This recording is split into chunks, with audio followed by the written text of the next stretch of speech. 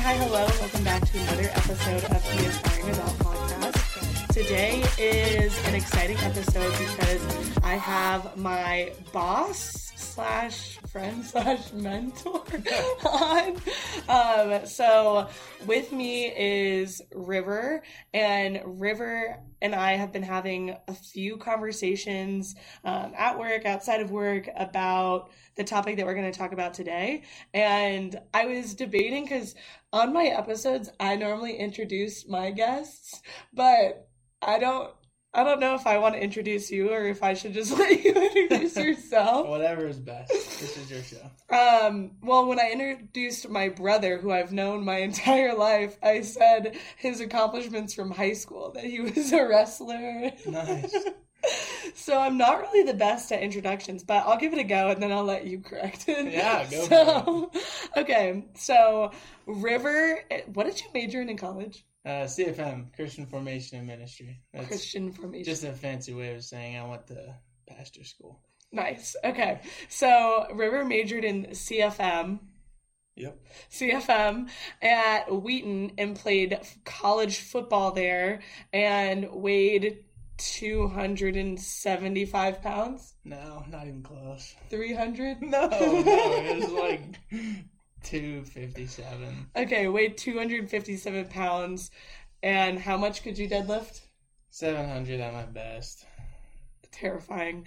Yeah. Anyways, so River's a really petite man. But anyways, yeah, so River and I've had really great conversations, which again is why I brought him on, but I'll let River introduce himself and why he's here. Yeah, so one, I just love sharing what I think to be the truth with people, and I think this is a good way to do that. And Sarah and I were just having interesting conversations just about life and family and morals and faith, but also like how to be a decent person as well. And then just expectations versus realities, managing tensions in life, all that jazz. And it's been really good just to, get to have someone who, one, listens like Sarah does. Sarah's a good listener, which makes it easy to have conversation. But also someone who just asks questions, and that's what I love too. Just asking questions about people, just with what they think, what their thought process is, and my way is not the only way to skin a cat. So I like to know how people do things as well. So yeah, but also I love people. I like to see people find their purpose and succeed, and so however I can help in that, whether it be, hey dude, just sit back and shut up and let me do my thing, that's fine. Or if there's any advice I can lend or support I can lend. Just want to help people get from A to B. And if there's anything I can do to do that, that's what I want to do. Yeah, just a little bit about myself. And I have a wife and a kid, which is great. Marriage is great. Fatherhood's great. So, also to set the scene, River and I are the same age. And we have two very different lives, but are weirdly enough very similar in a lot of ways, because River grew up I won't say very religious because you recently... But from like a societal perspective, it would be considered very religious. Yeah, I grew up in a conservative Christian home. And I did not.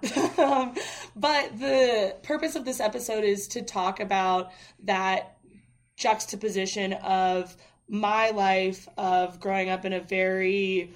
my dad calls it free-range parenting home versus a Christian home that has more of an outline and basis that has been ancestrally brought down in some capacity of that, just because it's the written word, it's what your parents learned, it's what their parents learned, and it's been passed down to you. And in a lot of ways, that's similar to how my dad raised me, in the sense that his parents instilled values in him, and then he instilled values in my brothers and myself. And now I'm putting that out into the world in a different capacity than what River is doing, because he's raising a son who is the cutest baby ever. And I'm doing it in sharing what my version of truth is and what my version of being a good human is to all of my listeners here. And then additionally, everyone that's on my social media platform. So River and I have been talking a lot about how to define morals and where morals really began and how you cement them. So now I'm going to take a look and see what our first question is here. And it's for River to review what some of his morals are, and then we'll talk more about how those came to fruition. Yeah. Well, my morals, they're not too complicated and they're not original whatsoever. My morals come from the Bible and Scripture, but that also, with that, you have to have wisdom and discernment how you apply it to society. So, it's a really complicated way of saying that I filter my life through Scripture. And if Scripture approves it, then great. If it doesn't, then don't do it. But also, like we've been talking about, it's not just a list of do this, don't do that. It's, yes, I am saying no to certain things, but I'm also choosing to say yes to other things. And I don't think that a lot of people look at that, the flip side of that coin.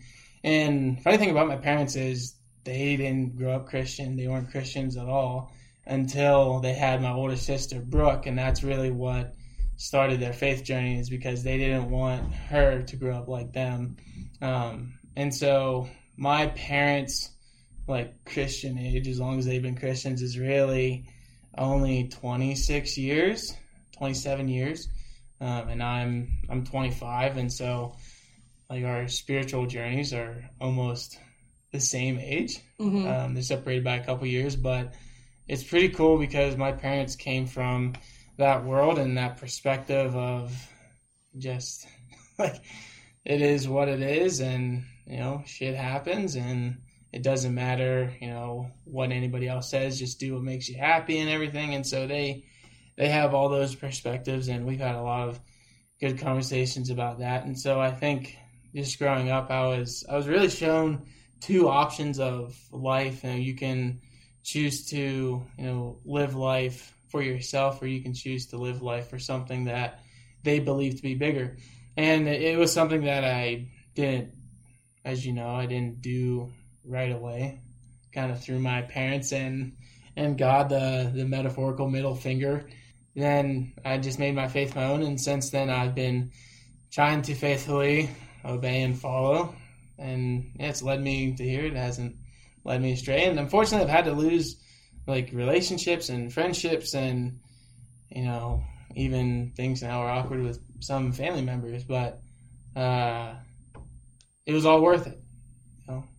And so I'd say, as far as morals go, I choose to live this way because I know that God says he has a plan for my life, and that plan is good. It's not to hurt me or to harm me, but if I'm willing to trust him, I'm not only going to reap the rewards of that after this life, but also in this life.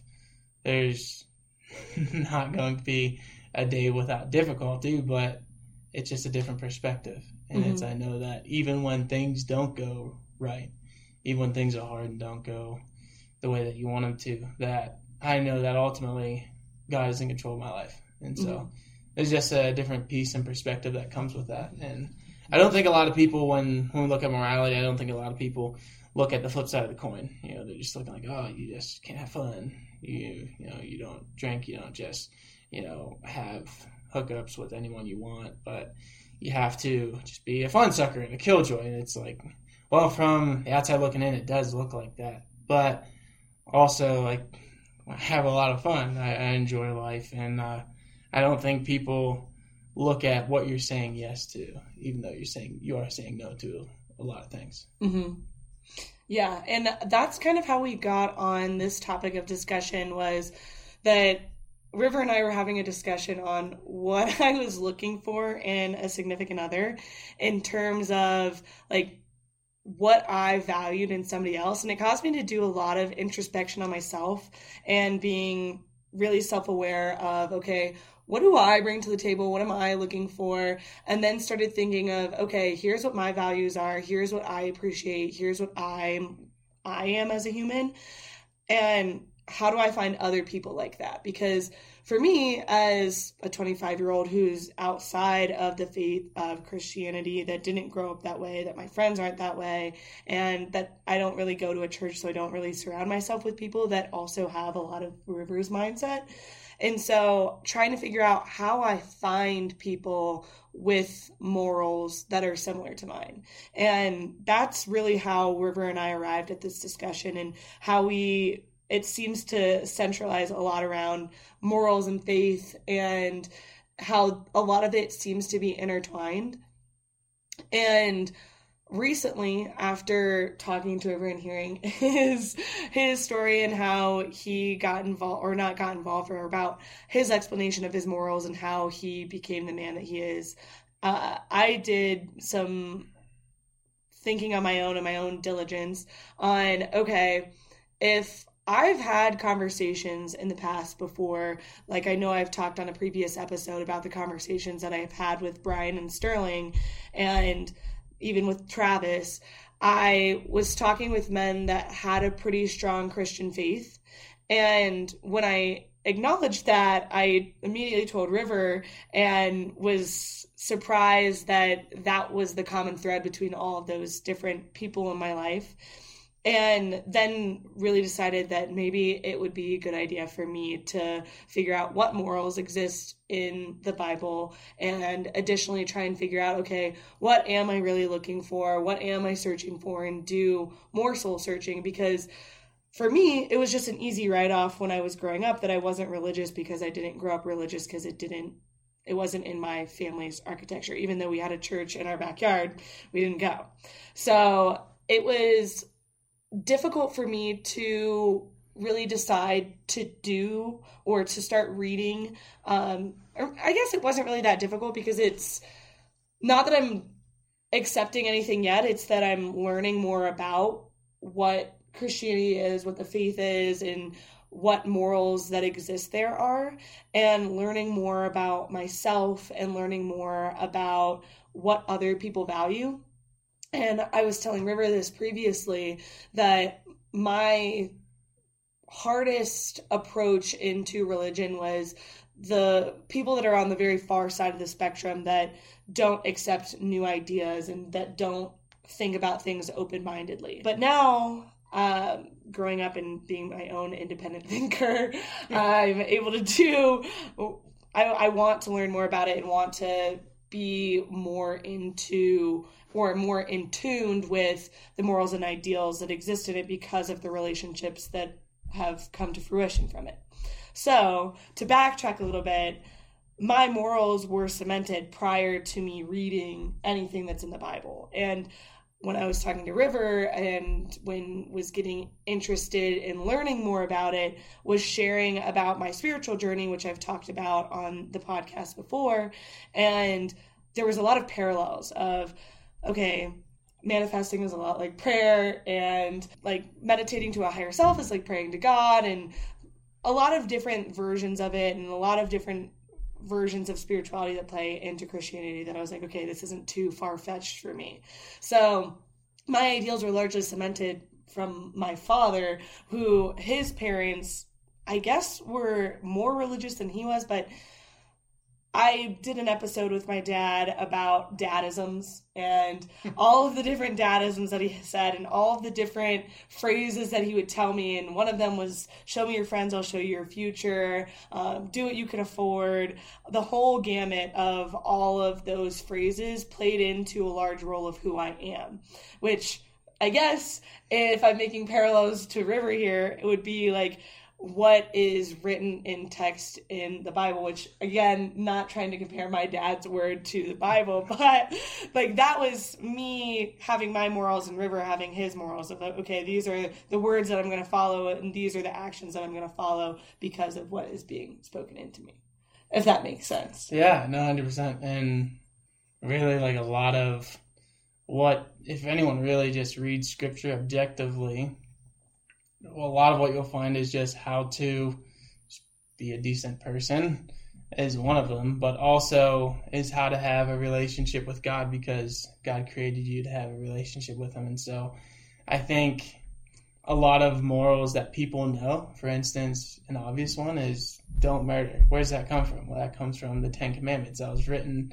way before a lot of other written codes on the planet. And so a lot of societal morals are based in Scripture. And so it's not hard to draw parallels with anyone who's just a decent person and say, I can show you exactly where that's at in Scripture. We don't hate anybody. Like, anyone who's truly a follower of Christ doesn't have true hatred in their heart towards anybody. Because honestly, the only thing that separates me from anybody else is nothing other than Jesus in my life. That's the only thing that separates me from anyone else. And so just as a Christian, when you know that, the only reason why you are the way you are is because of Jesus. And without Jesus, you're just as far off as anybody else. It really changes your perspective. And again, I think a lot of things with Christianity is just about retraining the way you think. For sure, you should always don't murder anybody. Don't try not to lie. Like, don't cheat. And I think that's stuff that as a society we can agree on. Okay, those are good things that we shouldn't actually implement in our lives. And the Bible even talks about money and good things to do with money and bad things that are done with money. And so objectively, you can look at Scripture and be like, okay, this actually it's not bad advice. And one of the things that Sarah and I were talking about is that you don't have to be a Christian to see that, it's just be a decent person. Like, we can have a lot of the same morals and worldviews, and my label is that I'm a Christian and Sarah doesn't have that label, but we have a lot more common ground than what most people would think. And I think that just gets to the fact that a lot of morality is based in Scripture, but also, like I said earlier, it teaches you, how do I have a relationship with God? And even you've acknowledged and admitted that you think that there is something bigger. And, I know that there's a peace in everyone's heart, which is your soul, that longs to know, what is my purpose? Why am I here? What was I made for? And I think that's a totally fair question. And I think that's what so many people struggle with. And the hardest part for me about being a Christian is it's like having the cure for the most invasive disease, but you can't share it unless somebody wants to know about it. Because I told Sarah that I want it to be real for everyone in the world. Like, it's real for me. But the only way for it to be real is there is some work you got to do yourself. Like, I could tell Sarah all the things she might want to hear just to try to get her to where I want her to arrive. But if it doesn't happen naturally, and if it doesn't happen in its own time, then it's not going to be real. And I don't want it to not be real, because then it's fake. And if it's one thing a Christian shouldn't be, it's fake, because too many people are too fake about too many things. And so it's an interesting dichotomy, because it's like I have the only truth that can set people free, but I can't share that truth nearly as much as I want to, because like in my own life, you got to figure it out for yourself. But like I tell you all the time, if it's one thing you should know, you just need to know that God loves you, like He does. He might not, want you to do some of the things that you do, just like He doesn't want me to do some of the things that I do. We can get into that, but ultimately, I don't think enough people, even Christians, pause and acknowledge that there is a God and He really loves them. And yeah, so I hope that answers your question. No, it does.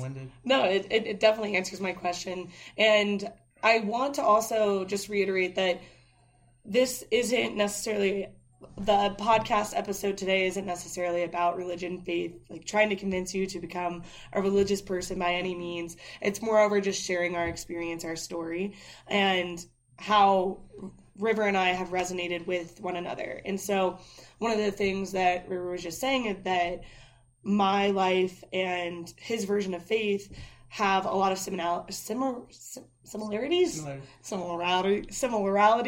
But I was at a Bible study with him and his wife, Hannah, said something that was very, very insightful and kind of struck a chord in me, because I asked the question of, okay, I've heard a lot of people talk to Jesus, and now we're saying that Satan talks to us in a similar capacity. I'm kind of confused.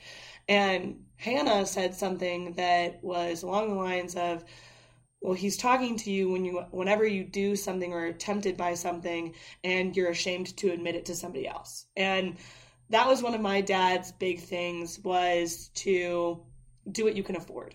And if you do something, know that there's going to be actions or repercussions based on your actions. And so having that similar thing of, okay, even though like if I'm not a believer of faith, then it's not Satan telling you, then I have to go and tell my dad. Like, I don't want to tell my dad something that I'd be embarrassed. Like, my dad knows pretty much everything about me nowadays, but there were things that I was ashamed to tell him that I did. There was things that I was embarrassed to tell him that I did. But at the end of the day, I knew that he was going to love me the same that he did before as he did after I told him. But that's one of the similarities that most struck a chord in me, was just that, I mean, to be a decent person and to have morals is a lot easier said than done. Absolutely. You know what I mean? Like, River has said, just be a decent human so many times to me during my course at Vista. But the problem with that is, and what I came to River with initially, was, what is a decent human? And what does that look like? And where do we find that? And so that's largely what is stemming of this conversation is, okay, what does being a decent human look like? Because we can say it a million times, oh, just be a decent human. Well, what does that look like? What does that actually look like? And at the end of the day, River, the values that you have, like, what does being a decent person to you look like? Like, what does that archetype look like? Yeah, there's a lot of examples, but I think you have to try to narrow it down the best you can. And so one of them is, you're only as good as your word.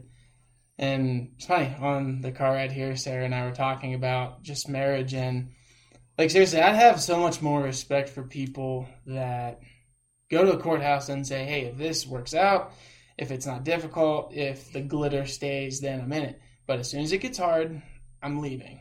I'd have so much respect for that. But the thing is, you get people who they don't know what they're really getting into, you know, and in front of all their friends and family, and whether they believe in a God or not, if you're at a church and there's a pastor there or a priest there, then you're somewhat acknowledging that you're saying it before God as well. And you're saying till death do us part, and then, you know, within a year or 2 years later, things do get tough, and life's hard, and marriage and parenthood is harder. And so I'm not trying to act like it's just all sunshine and rainbows, because it's not. But, you know, you gave that person your word that you were going to hang out, that you were going to stick it through. And I think it's really frustrating when people just completely go back on a promise that they made. And things aren't as black and white, and there's even room in the Bible for divorce, such as unfaithfulness. So in the Bible, if your husband or wife cheats on you, then those are legitimate grounds for divorce. And also abuse is legitimate grounds for divorce. But I think it's not saying, like, is divorce permissible? But, you know, I did make a promise. I promised you until you died that I was going to love you and be married to you. And that is a choice. And so I think, you know, your word has to mean a lot. And, you know, part of being a decent person is, you know, let your yes be your yes and let your no be your no. And also just integrity. People should always know what they have when they see you. You know, I'm not saying that you don't have character development or that you don't change a little bit through the years, but your core values, the core of who you are, it should be consistent. I know my wife, she can look at me from 10 years from now, and she's going to know who she has, because my core values and my core and who I am, my heart, those things aren't going to change. And I love that about myself, is that I can tell people who I am, and I know even I want to learn, I want to grow, but the core of who I am, it's not going to change. Another thing is have convictions and be firm on those convictions. Not a lot of people, you know, are willing to draw lines in the sand, and I have a lot of hot takes on a lot of different topics. But again, you know what you're getting yourself into when you have me. And then also, you gotta love big.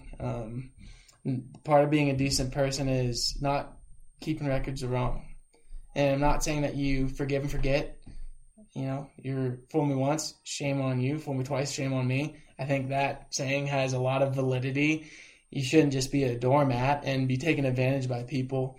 But if love is one thing, love is forgiving, and love doesn't keep records of wrong. And so if we are to be decent people, it's a lot of just being the bigger person. And in some situations, it is being a doormat. It is overlooking, hurtful things that people might say, whether intentional or unintentional. It is saying, okay, like, this is the umpteenth time you've done this to me. Maybe the most loving thing I can do is just cut you out of my life for a time. But it's always done out of that lens of, I don't hate you. I don't want harm towards you. But I also, I need to guard my heart, and Sarah and I talked about that. You need to guard your heart, but also when it comes to loving people, sometimes the most loving thing to do is space, is distance. And I don't think a lot of people think that something loving can also be something like tough love. But I think if I had to sum it up, it would be those three things. Just have let your word really mean something, because you're only as good as your word. Having integrity and love big. Like, people should know exactly who you are, and also you should live your life in such a way, in my opinion, that nobody's defined by their worst mistakes. Because I make mistakes all the time, and other people in my spheres of life, they make mistakes, but I always try to remind people, like, you're not defined by your worst mistakes. Like, despite this, I'm still willing to work it out, have the conversations that need to be had, make a plan to learn and grow from it and move on. But a lot of people will let guilt and shame dictate their life and how they respond. Whereas if you know that somebody loves you, and none of us have the bandwidth to love unconditionally, but if we love people with all of our hearts, the best that we can, in an appropriate way, then people will know that, no, I do have the freedom. And one thing that I told Sarah working in my department is that you have the freedom to mess up. You have the freedom to make mistakes. And, you're not going to let me down. Why? Because you're not holding me up. Like, what holds me up? It's God, and it's building my life on Him. So no human being could truly let me down, because no human being's holding me up. And I think that's a lot about what makes someone a decent human being. And really, there's so much that dovetails and that falls under those three things. Just your word, your integrity, and the way you love people, that I guarantee there's every situation in life I can show you how it points to those three things. So if we can figure those three things out, and way easier said than done, then we're all right. Well, yeah, I mean, even for me, if we're talking about loving with your whole heart, that River and I, it was really tough being in the car with River before coming here, because it's like a 20-minute ride from the ranch to his house. And so I'm just like trying to sit there and not like ruin the entire episode by saying everything already. But we did it anyways. So one of the things that I struggled with was, like you said, having those boundaries and having those clear lines in the sand, because that year of my life where I was consistently dating people and had a new boyfriend on rotation pretty much, there was no, like, I felt like I was giving all of my love away to people, and I wasn't guarding my heart. And it was difficult for me during that time, because I felt that I had no real clear values, and that I didn't know what I was wanting. And so I was just doing whatever my heart felt like, which is a lot of people do that. And that's where I'm coming from on my end of the spectrum of religious versus not religious at the time. And that difficulty of thinking that, okay, nothing that I do really matters. Everything that you do really matters. And so thinking back on that time when I was dating around, yeah, I don't think I would go back and change it necessarily, because I learned a lot about myself. But the way in which I did it, I'm not the proudest of, just because there were probably better ways that I could have learned about myself. But when River is saying protecting your heart and doing things out of love, not just out of lust, it is more than just a biblical sense of that, because there's still a lot of things that I wouldn't have done regardless of whether I was religious or not. And there were things that I probably should have done that I didn't do. But at the end of the day, it didn't feel like it was that important. And it felt like my journey to follow my heart was more important. And hey, if that's what your life is telling you to do, then hey, who am I to tell you otherwise? But again, this is me just telling you my story and how I learned. And found my values, because maybe it does take a year of just dating people to figure out what your values are and where they lie and what you don't want. Because at the end of the day, finding out what you don't want is almost more important than finding out what you do want, because having a nice bucket list of things that you want is really easy, but at the end of the day, you might find someone that's perfect on paper, and then you're like, oh wow, this really stinks. I didn't realize this came along with that, and this really stinks. I didn't realize this came along with that. And so finding that and cementing that and trying to figure out, okay, life is more than just chasing money, chasing looks, chasing things that are not really, they're very surface level. And acknowledging that and realizing that was a large lesson in growing up for me, and a large lesson in finding my morals and finding my values and being a person that I would want to be with.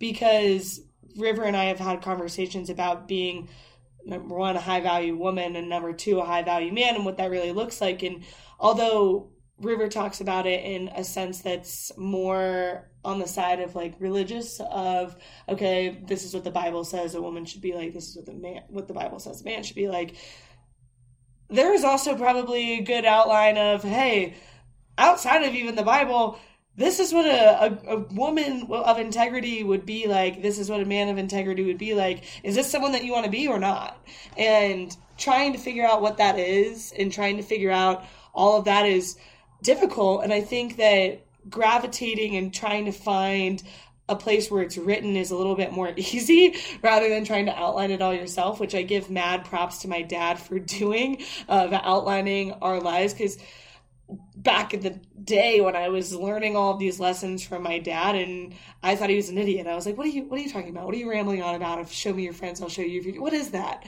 What am I going to do with that? What do you want me to do with that? And now I say all the time. And it's not silly anymore. Yeah, the older we get, the smarter our parents get. It's crazy. Yeah. Yeah. Yeah, and the thing I love most about just people in general is that it's amazing that we can be on opposite ends of what people would call the spiritual spectrum. Like, it's something that I've been doing for 11 years now consistently, and it's something that you're just dipping your toes into, but there's a lot of overlap. And just on the topic of relationships, you know, if you're a guy and you want a high value woman, like, you have to be a high value man. Have to be. Like the two don't match up if you don't. And so if you do want a high value woman, then you need to start making yourself a high value man. And I would argue that rarely means how many zeros do you have in your bank account. That's one of the first things that people think makes a high value man. Well, you got to have a lot of money, you got to have a lot of stuff. But when it comes to, at least my experience with women, I have 5 sisters, a beautiful mother, and a beautiful wife.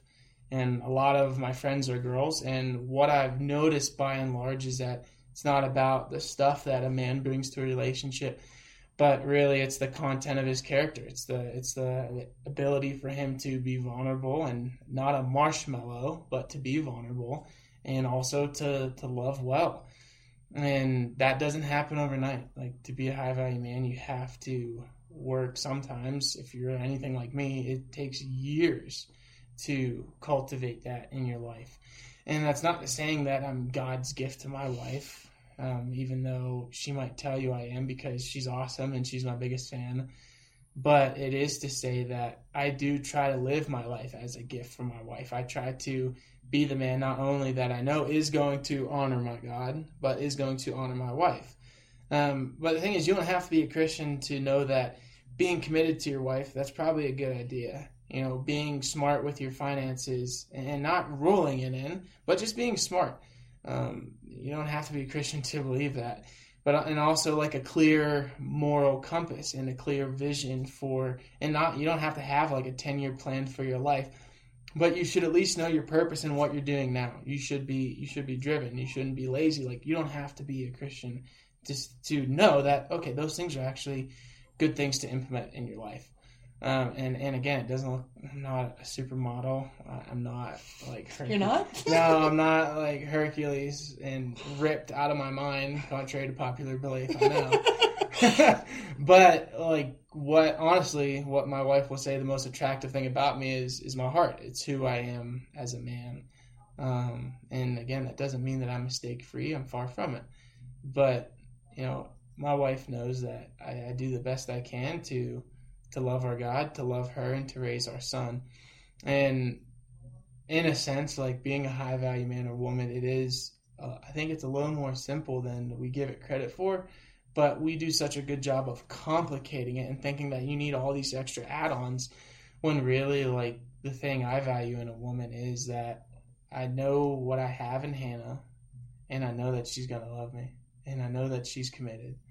I think because I've been cheated on before, and I think that's one of the worst things ever that can happen to a person. I wouldn't wish that on my worst enemy.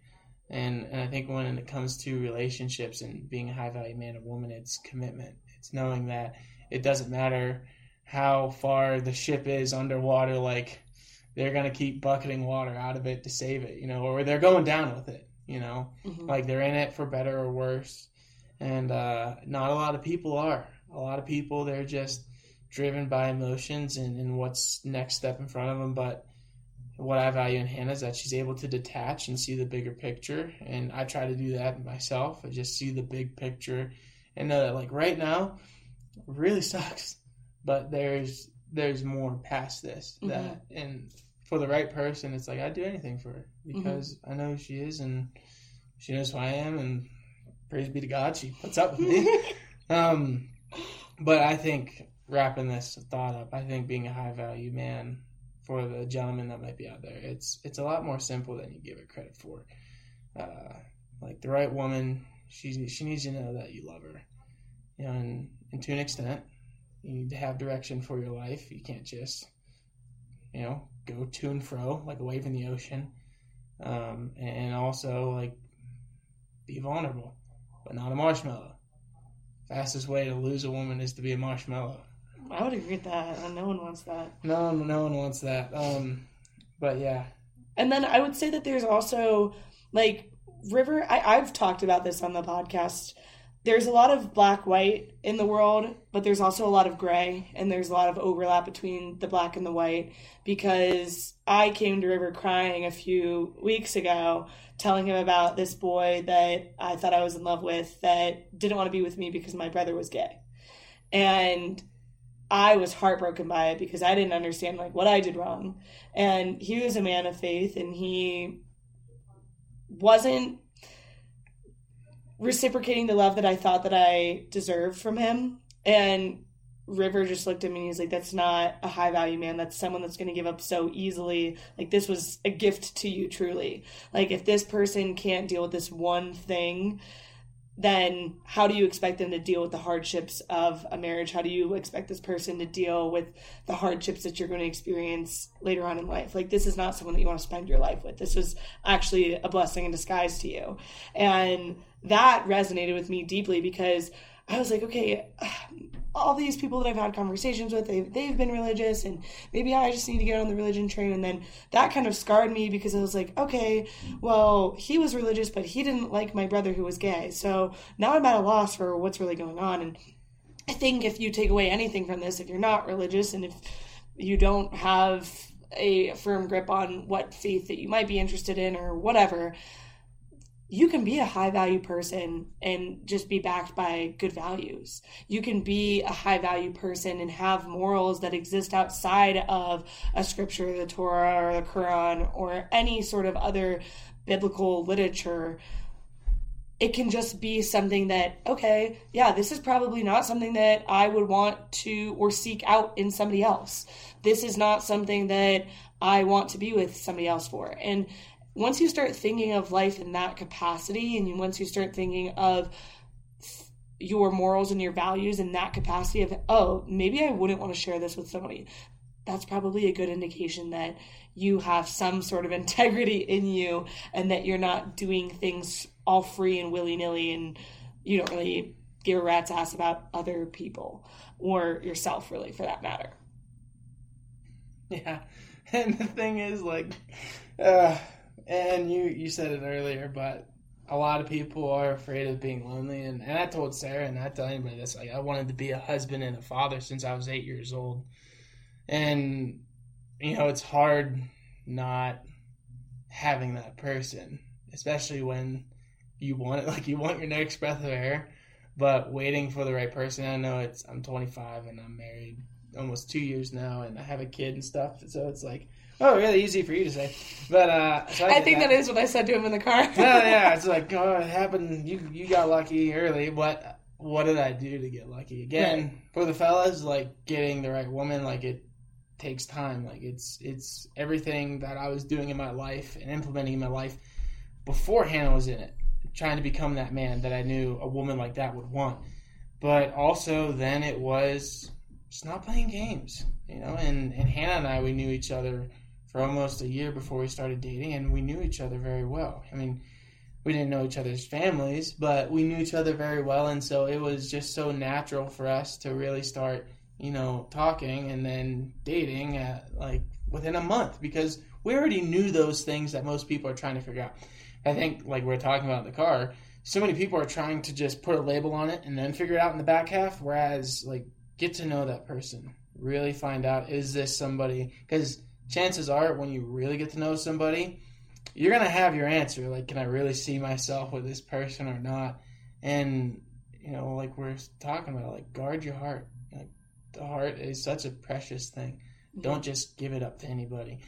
But also with that, you know, part of being a high-value person is you know what you want. You know where this thing's going. And too many people spend their time in relationships in a sort of limbo, because it's like, okay, like we're doing things that people are dating or married should be doing, but we don't have a label on it. So what is this really? Where's it going? And you don't have to be a religious person to see, like, that's a tough spot to be. And so I think the goal is for me not to tell people, hey, you should be a Christian just because this is my way of doing it and it's right. But it's, no, like, I don't care what you think or believe, which, you know, that's like my thing. Like, I do care, but at the end of the day, like, if you want to believe what you believe, that's fine. But what I'm trying to convey is it doesn't take someone who identifies as a Christian like I do to see that, like, you're just saving yourself a lot of time, money, energy, and ultimately heartbreak when you do that. When you go into a relationship knowing what you want, knowing what you don't want, and then get to know that person. And after you get to know that person and you guys have been friends for however long and you want to take the next step, like, I laid everything out to my wife. I'm like, hey, like, if you're not about this, like, if you don't see this going this way, then I'm really sorry that I wasted your time. I'm really sorry that, you know, kind of gotta skedaddle. But I knew what I wanted, and I hated being her friend. It got to the point where I hated being a friend because, like, it actually, like, ticked me off that we were just friends, because, like, I wanted to be her man so bad, and I still do. But I think when it gets to that point, like, you'll know when you're ready, because by then, like, all, like, the butterflies and the glitter was gone, and I'm like, I'm still crazy about this girl, you know, like, and then a year down the road, I'm like, I'm still crazy about this girl. Also, I knew I wanted to marry Hannah within 3 months of dating, because I knew so much about her prior.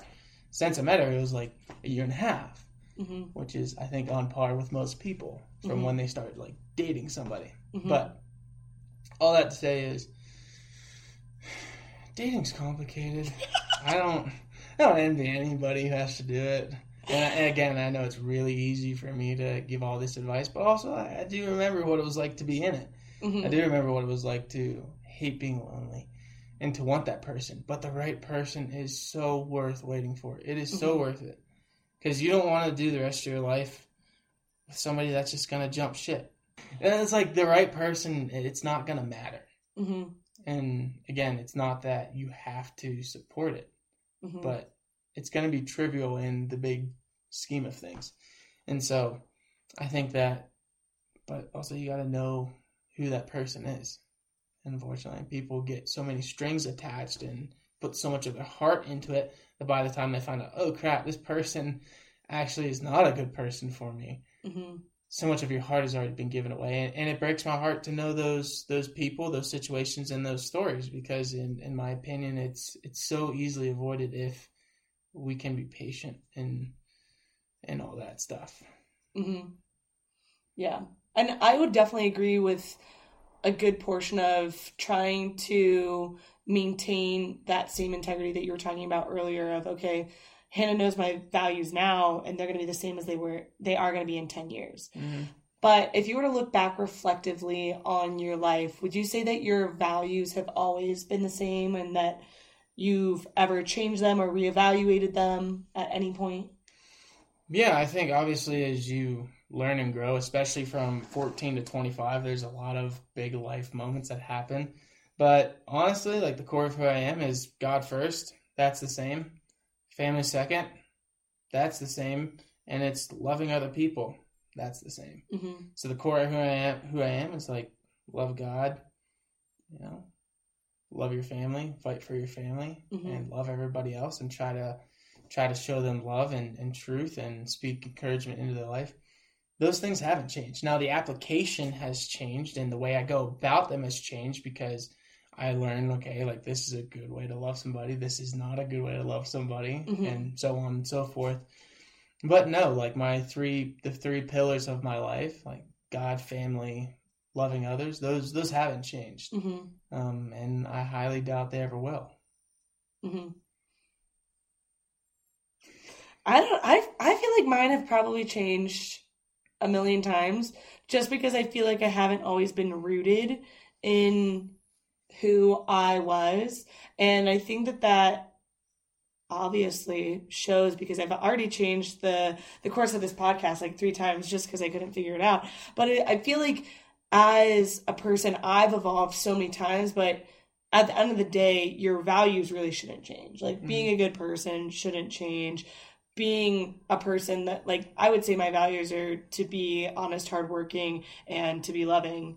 And those are probably the 3 that I've always tried to model my life after because that's the way my dad, or that's really what my dad instilled in me, is to be honest, hardworking, and loving. And that's pretty much at the end of the day what you are saying in yours. And for me, I feel like although I've changed, again, to echo what River said, the applications and what those look like have changed. And I would say maybe some of my values have changed of, hey, maybe this has a higher priority in my life now. And maybe this has a higher priority in my life now. So things do ebb and flow in terms of maybe you value finding a partner right now. You're not going to always value finding a partner. Maybe you're going to value maintaining that partner. And that version of loving on that value is a little bit different. And maybe you're loving other people. Maybe you're loving yourself. And maybe the values of what each one of those truly represent looks a little bit different. And so although I feel as though maybe some of my morals have changed or maybe they haven't, it largely has been that they've stayed the same. And it's just been different ways of trying to figure out how I'm going to express each one of those. So that's been something that I've been really working on, is trying to solidify, okay, what are these values? What are the truths that I want to speak into the world? What do I want other people to know me for? What do I want them to say about me when I'm not in the room? So with values and with having such cemented views on life and trying to understand what type of person you want to be, how has that affected some of the relationships that you've had in your life? Yeah, well, they, in my opinion, your values should affect everything. They should affect the way you interact with family, friends, and also just people like as a whole. And like I said, unfortunately, just going through high school and even through college, there's been some people that I've had to cut friendships with just because they weren't people that I wanted, in my life, just because of, sadly, some of the things that they were choosing to do. And again, I didn't shame them and say like, oh, you suck because of X, Y, and Z, but it's like, no, like you're clearly doing this and I'm clearly doing that, and they don't mesh. Mm-hmm. And so sadly I've had to do that with friends and family and most people. I just don't see, one, because I'm a raging introvert, but two, because most people, they don't align their life with a lot of things that I do. And I don't hate them for that, but like you said, show me your friends, I'll show you your future. Mm-hmm. There are few people really that I truly trust. I'm willing to talk to and hang out with anybody, really. But as far as people that I trust and I let in my circle, very, very few.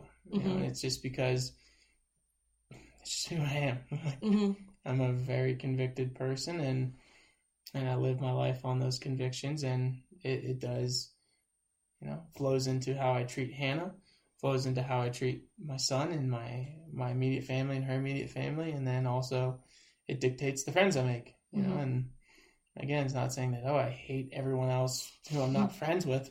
No, it's just, I don't want to be friends with you. Right. Yeah. And I mean, you're introverted. I'm very extroverted. And I would say I prefer to keep my circle small. And it's not any different than what you're saying. It's, again, my dad is really stressed into me, show me your friends and I'll show you your future. And you are a direct representation of yourself by the people you hang out with. So if you don't particularly value what your friends value, do you really want them to go out and be like, oh yeah, Sarah's my best friend and we do this all the time together, and you're just like, oh please lower your voice? Like, being very intentional and being very aware of your surroundings and of the people that you're surrounding yourself specifically is a value in and of itself. Like, being able to discern whether or not someone is good to have in your life is honestly like something that I feel like is very popular and trending on social media with toxic relationships. And River's going to hate that I'm saying this, but like toxic masculinity and toxic hustle culture and whatever it might be, like toxic fill in the blank is very, very trending in social media because people are realizing, okay, you can be a good person, but again, that gray that I was talking about, like they can be a good person, or they can be a bad person and they do occasional good things. It doesn't make them a good person. Like there's a lot of gray, and recognizing that, hey, I'd rather just be with like someone who's clearly a good person that I don't have to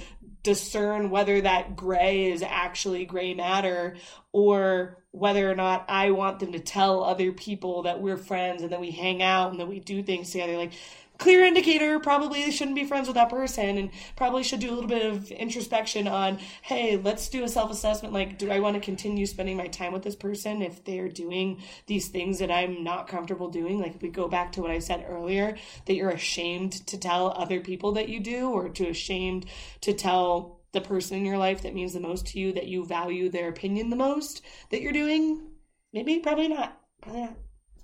Yeah, probably not. And I think when it comes to just people in our life, you gotta be able to detach and look ahead of just what's in the next year, you know. And I don't have a lot of social media, but people put their whole lives on social media, and it's amazing that when a lot of people don't think, oh, like I'm just doing this with a couple friends, then even if you get tagged in something, it goes to your profile, and then a future employer can look at that. And it didn't really matter. No harm was being done in that moment.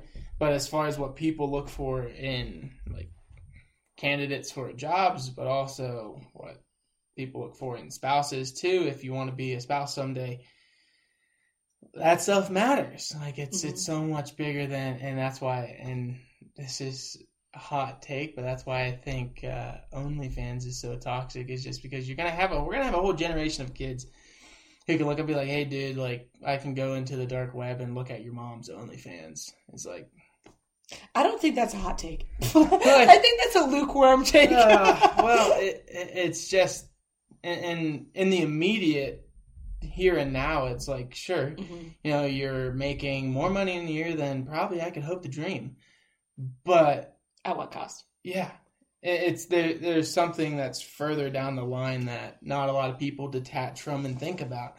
And again, like a tattoo on your face might be a cool thing in the moment, but no one's going to hire you if you have a tattoo on your face. Unless you're self-employed and you can make your own dress code, it's great for you. But if you want to get employed, like most people don't want that image and don't want that being a part of their culture. And so I think when it comes to just personal actions that we do, but also people we choose to hang out with, yeah, 100%. We have to be not on guard as if like we're like we have to put up walls against other people. Because I think we should, try to be loving and accepting of everyone that we can be, or not accepting, but understanding of everyone that we can be. And again, you should love everyone. You don't have to be a Christian to love everyone. But you need to know for sure, like, this is who I do want in my life, and this is who I don't want in my life. Why? Because, in a sense, I got bigger fish to fry. And I think one of the things that you wrote down, Sarah, is how my morals been tested. I was just about to ask. And I think, why my 3 morals are, God, family, loving others, is because those have stood the test of time. Like, it doesn't matter what situation in life I've been, what stage in life I've been. Those 3 things have things that I've always come back to and that I've always been able to rely on and lean on. And I do know that I'm blessed and privileged to have a nuclear family like that really loves me and that I can always fall back on. But, Hannah and I always say family's not just another F word. Like, family has to matter. And I think a lot of people don't live like that. Like, their families don't matter that much to them. And so, like, every situation in life, like, I've had to really rely on God, but also really rely on family. And so, but with that, it's I tell you all the time, Christianity isn't just a get out of suffering free card.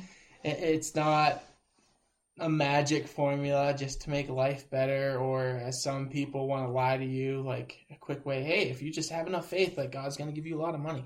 Like, that's not it. God's not a genie in a box. But what it does get, what I'm getting back to earlier, is perspective. I have a perspective that when these things happen, I know that, like, God is in control of my life, and He does have a plan for my life. And as long as I'm trying to live for Him, obey Him, and love Him, then everything, even bad things, somehow they're working for my benefit. They're working for my good. And not a lot of people can say that. And so there's been tons of situations where they've been tested, but I stuck to them. And for whatever reason, they work. It's either I'm the luckiest person on the planet, which I'm not, or these things, as crazy as they sound, like, they actually work. But most importantly, and I don't know if you want to get to this or not, but it gives me purpose. I know exactly why I wake up every day. I know who I wake up for. I know why I do what I do for. And it's something bigger than myself. It's not about me. It's not about my wife. It's not about my son. It's not about my family. No, it's about something that's so much bigger than myself. And so that's what I hope that everybody finds, is this is why I wake up in the morning. This is why I do what I do. Because when you find your purpose, so many times people just look for happiness. If you chase happiness, you're going to spin your wheels and burn out. And a lot of people do some terrible things when they can't find it. But if you travel the road of purpose and you know what your purpose is, you're going to find happiness on that road. I think that I'm glad that you brought it up, and I think that it draws a lot of points of affirmation, being that you can directly arrive at your purpose from your morals, and your morals can build to who you are, building to what your purpose is.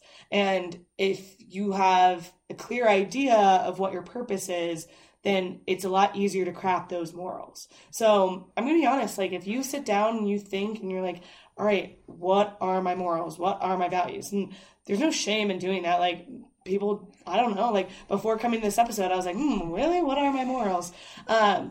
Like, they're not, mine aren't cemented like Rivers were. And it's really just coming down to the conclusion of, okay, what do I do? How do I work every day? Like, how do I operate? What am I doing this for? And largely, like, that is what it's rooted in. You might not know it off the top of your head, but you might be working for it in a way that you're not recognizing or realizing at this current point in time. But as soon as you realize what your purpose is, and I've said it before and I'll say it again, I think that my purpose on this earth is to communicate with people. And what the question that River asked me was, well, communicate what? And I was like, that's a really excellent question. Thank you for asking. But I am still trying to decide like what I'm supposed to communicate. I've been sharing my story in the hopes that people can find validation or find some affirmation that they're not alone in this world and experiencing what other 20-year-olds are experiencing. Like for me, trying to grapple with being a human and trying to grapple with, okay, I want to be a good person and I want to find other good people and I want to do that while I'm still in my life's mission of communication. Like, what does that look like? I feel like I have a good grasp of who I am, but having difficulty finding others who also share the same values that I do, share the same morals as I do, and really trying to figure out, okay, how can I find other people that support my life's mission and my life's mission of communication and living my truth of, okay, I want to let my life be an example to other people. I want to have quit my job and be an inspiration for someone else to quit theirs. I want to go on a spiritual journey and tell people about it and have other people be like, wow, Sarah did it, so now I can feel comfortable doing it because she's answered X, Y, and Z about it, or she still has these questions, because I'm not an all-knowing person by any means, but something that I would say that is one of my best qualities about myself is that I'm willing to try virtually anything and I'm not afraid to fail. And so if I'm going to try something and fail at it, then I'm willing to share about it. So I think there's a lot of things that can be learned by failures and that other people can learn from my mistakes so that they don't have to make them. And so one of the I guess mistakes or one of the learning lessons that I've had is that you have to have morals in order to move forward as a person in life, because otherwise you're living a non-purposeful, meaningless life, which, hey, it could be fun. Like, I was having fun when I was doing it. I was like, wow, this is great. This is a good time. But looking back on it, I'm like, why did I do that? Why was that what was done? And so really being intentional and really thinking about, okay, why am I doing this? How is this going to impact me later on? And once you start thinking like that of, okay, maybe you don't want to find a significant other. Maybe that's not what's on your life's journey right now and you just want to improve yourself. Having good morals is still a great start to that. Like, having good morals isn't going to negatively impact anybody else unless your morals are to negatively impact somebody else. Then that's probably for a deeper discussion between you and your therapist. But nonetheless, like, it is still just as valiant to instill morals just for yourself and just for you to have a sense of purpose, a sense of, hey, this is why I'm doing this. Because to do an action and to not be like, oh, I did this because I have the value of being hardworking, or I have the value of being loving, like, this is my value and this is why I did this. It makes life a little bit more complicated, and I think that's what River's point of, you can be chasing happiness and spinning your wheels, but if there's no purpose to it, if there's no validity to what you're doing, if there's no justification or just cause for what you're doing, then it's not as fulfilling, it's not as satisfying, and can lead to a lot of contention and lead to a lot of brokenheartedness, because that is definitely what happened to me in terms of my life of, I keep doing these things and I feel like I'm showing a lot of people love and I'm showing a lot of good nature in the world, and I'm just feeling hurt and I'm still feeling alone and I'm not understanding why. And it's largely because I didn't root myself in morals. I didn't root myself in values. And it made it difficult to be, what River just explained, a high value person, because I didn't know what my values were. And it's hard to be a high value person if you don't know what your values are. So that's the moral of the episode. And one of the final questions that I want to ask River is, okay, maybe for those of you that are listening that aren't as religious, how do you find other people that share similar morals to you or similar values to you? Yeah, I think it's some people might disagree, but for me, I think it's pretty easy. Just observe. I think that's why we're given 2 ears, 2 eyes, and 1 mouth. It's because we're supposed to be listening and observing. First, you can tell a lot about a person's life just by watching them. And so a lot of things that people might say or do, I'm just like, yeah, it's not my speed. But, when you do start observing and listening to what people say, and, I think, Sarah, just when we first met, one, by proximity, because you had to meet me, I'm your boss, get over it. But also, it was really important for me to get to know Sarah when she first started. Because I know what it's like being a new person, especially living at Vista Verde like she is. It's hard for people to just hop in and do that, especially if you miss orientation and everything. And so I wanted just to get to know Sarah and let her know that, hey, I care about you. I want what's best for you. I'm not here to take advantage of you. If there's anything I can do to help you get from A to B, that's what I want to do. And I think really just building relationships with people, and at least for me, it usually takes 1 or 2 conversations, and I can tell if I'm going to jive with somebody or not. And again, right or wrong, it's fine. But again, I know that I only mesh with a select few groups of people. So, but it's not just, I don't just have to hang out with Christians, And I think that's a bad rap that a lot of people like me get, is people think, well, you just have your 4 walls and you stick to them and you're just lobbing bombs over them. It's like, no, there are people who do that, and it's really sad. But also, I just care about people. Mm-hmm. And again, my purpose is I want people to know the truth. I want people to know that there is a God out there who loves them. And living a life without regret, it's living with that purpose. Because you don't have there are some things that you wish you did better, sure. But I mean, regret that sits in your heart forever. Mm-hmm. When you live through your purpose, you don't have that. And that's ultimately what I want all people to have. I want all people to know their purpose, so that they live their life without regrets. And I hope that they find what I have along the way, because it's literally the best ever. But even if they don't, if you live your life without purpose, that's a road that there's not going to be a lot of regret on. Mm-hmm. And I don't think a lot of people take the time to see that and to acknowledge that. Because if so, then you do have to admit, my whole prior life before this has probably been a sham. Mm-hmm. I've just been fooling myself. Mm-hmm. It's hard to do. Which, it's so easy to lie to yourself. It's so easy to lie to yourself. A lot easier than we would care to admit. But, I mean, at the end of the day, yes, I think that River and I had 2 different upbringings, and to this point in both of our 25 years of life, they've been pretty different. And I would say that some of the most impactful conversations that I've had in my life have been with River, and it's largely because we share a lot of the same values, even though we came from 2 different parts of the world, and not really. We both came from the East Coast. Yeah, Pennsylvania's better, but that's fine. We'll overlook that. Sure. Yeah, I don't think anyone would ever say that, but okay. Independence, Rocky Balboa. Sure, yeah. Pittsburgh Steelers. There's a lot of great things that come from Pennsylvania. Mm-hmm. Yeah. Hershey Park.